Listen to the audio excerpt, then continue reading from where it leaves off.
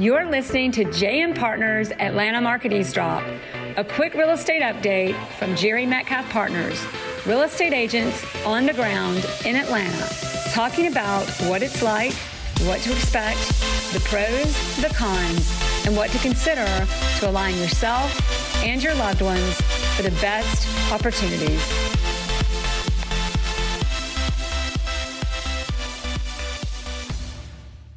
We're live now. Live. Yes, we have a few more questions about polls. We couldn't withhold information from our awesome audience. Chad, start with that first question.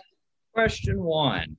So I had asked Lee if pretty much now all pools are saltwater or if chlorine is still in the mix or something else, and his answer was? Chlorine is still in the mix as a component of a saline pool.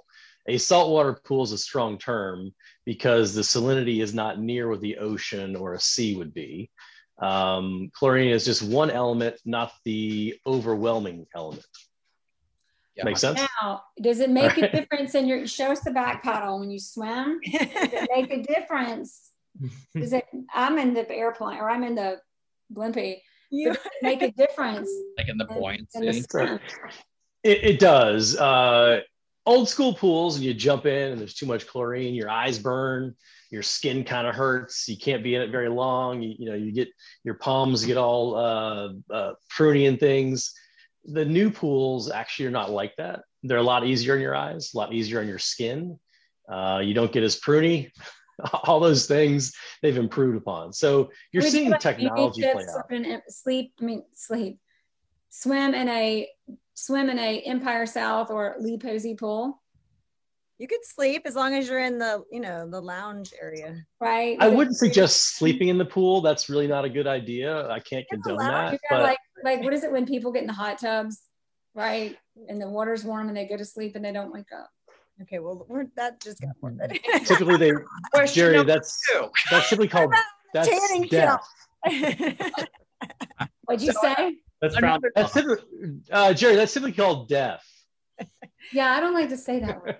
I was talking about all the tanning. I'll say all the 4-letter words, but death, that's like a 5-letter word. No. Anyway. My favorite 4-letter word is golf. I think that's my favorite. Right, Adam? Plenty of 4-letter words. Did y'all missed out on the turn? Were you at the Crystal Ray tournament yesterday?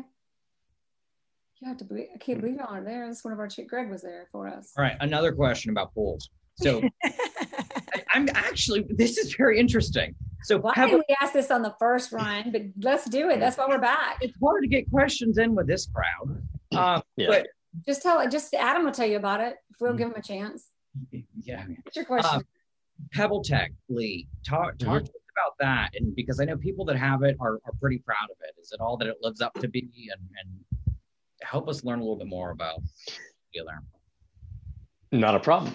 Pebble Tech we use it almost exclusively in our pools. There are 4 versions of it though, and it's been refined so it doesn't hurt your feet as much. In the past, Pebble Tech's been around actually since the 70s in Australia is where it started. But anyway, when you used to go in a Pebble Tech pool, it would kind of eat up your feet a little bit. And they've refined that process to make sure rocks aren't as edgy, so that when you walk on, it's a little bit softer, doesn't hurt your feet as much. And they've got a new product called Pebble Brilliance. And what that does, it makes a pool shine. So Pebble Tech in general will offer some shine, but you have different colors. And there's, I think, about 26 different colors now that you can get that actually make your pool sparkle, make it shine, especially at night.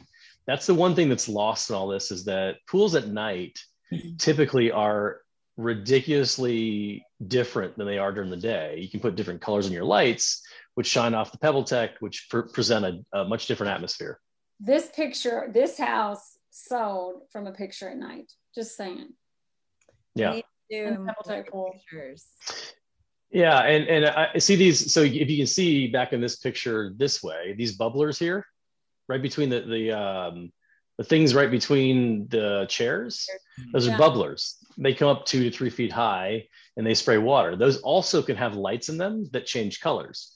So I can actually create fountains and things in my pool that change colors, that play music, that have fountains that go to music. So again, there's a lot of different things you can do that we didn't mention in our technology segment that can make your pool like detailed follow-up, right? There you go. Exactly. All right, Chad, what's your next question? I don't know. I think that covered it, but I don't know. This is pretty interesting because pools, like everyone said, we do get a lot of pool. Sorry, I didn't cut you off, Chad, but like that. Yeah. To your point, like we do get a lot of pool questions, and Lee and I were talking about this today earlier. I do talk about pools a lot with clients. Of course, when it gets technical, I have to direct them to pool people, but it's nice to know. I think it's good for any realtor to know. Pools are part of the curb appeal of a house now. Back to the technology and the upgrades and all those details we were talking about.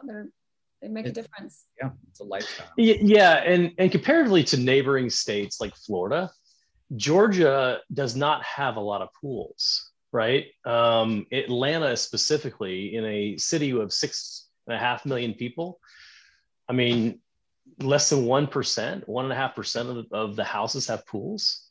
So we're in Florida. In Florida, that might be 25%. It's a fraction of pools, which is why the demand's been so high recently with COVID. So I think that's why you're seeing buyers come in and say, I don't want to look at a house that can't have a pool or does not have a pool already.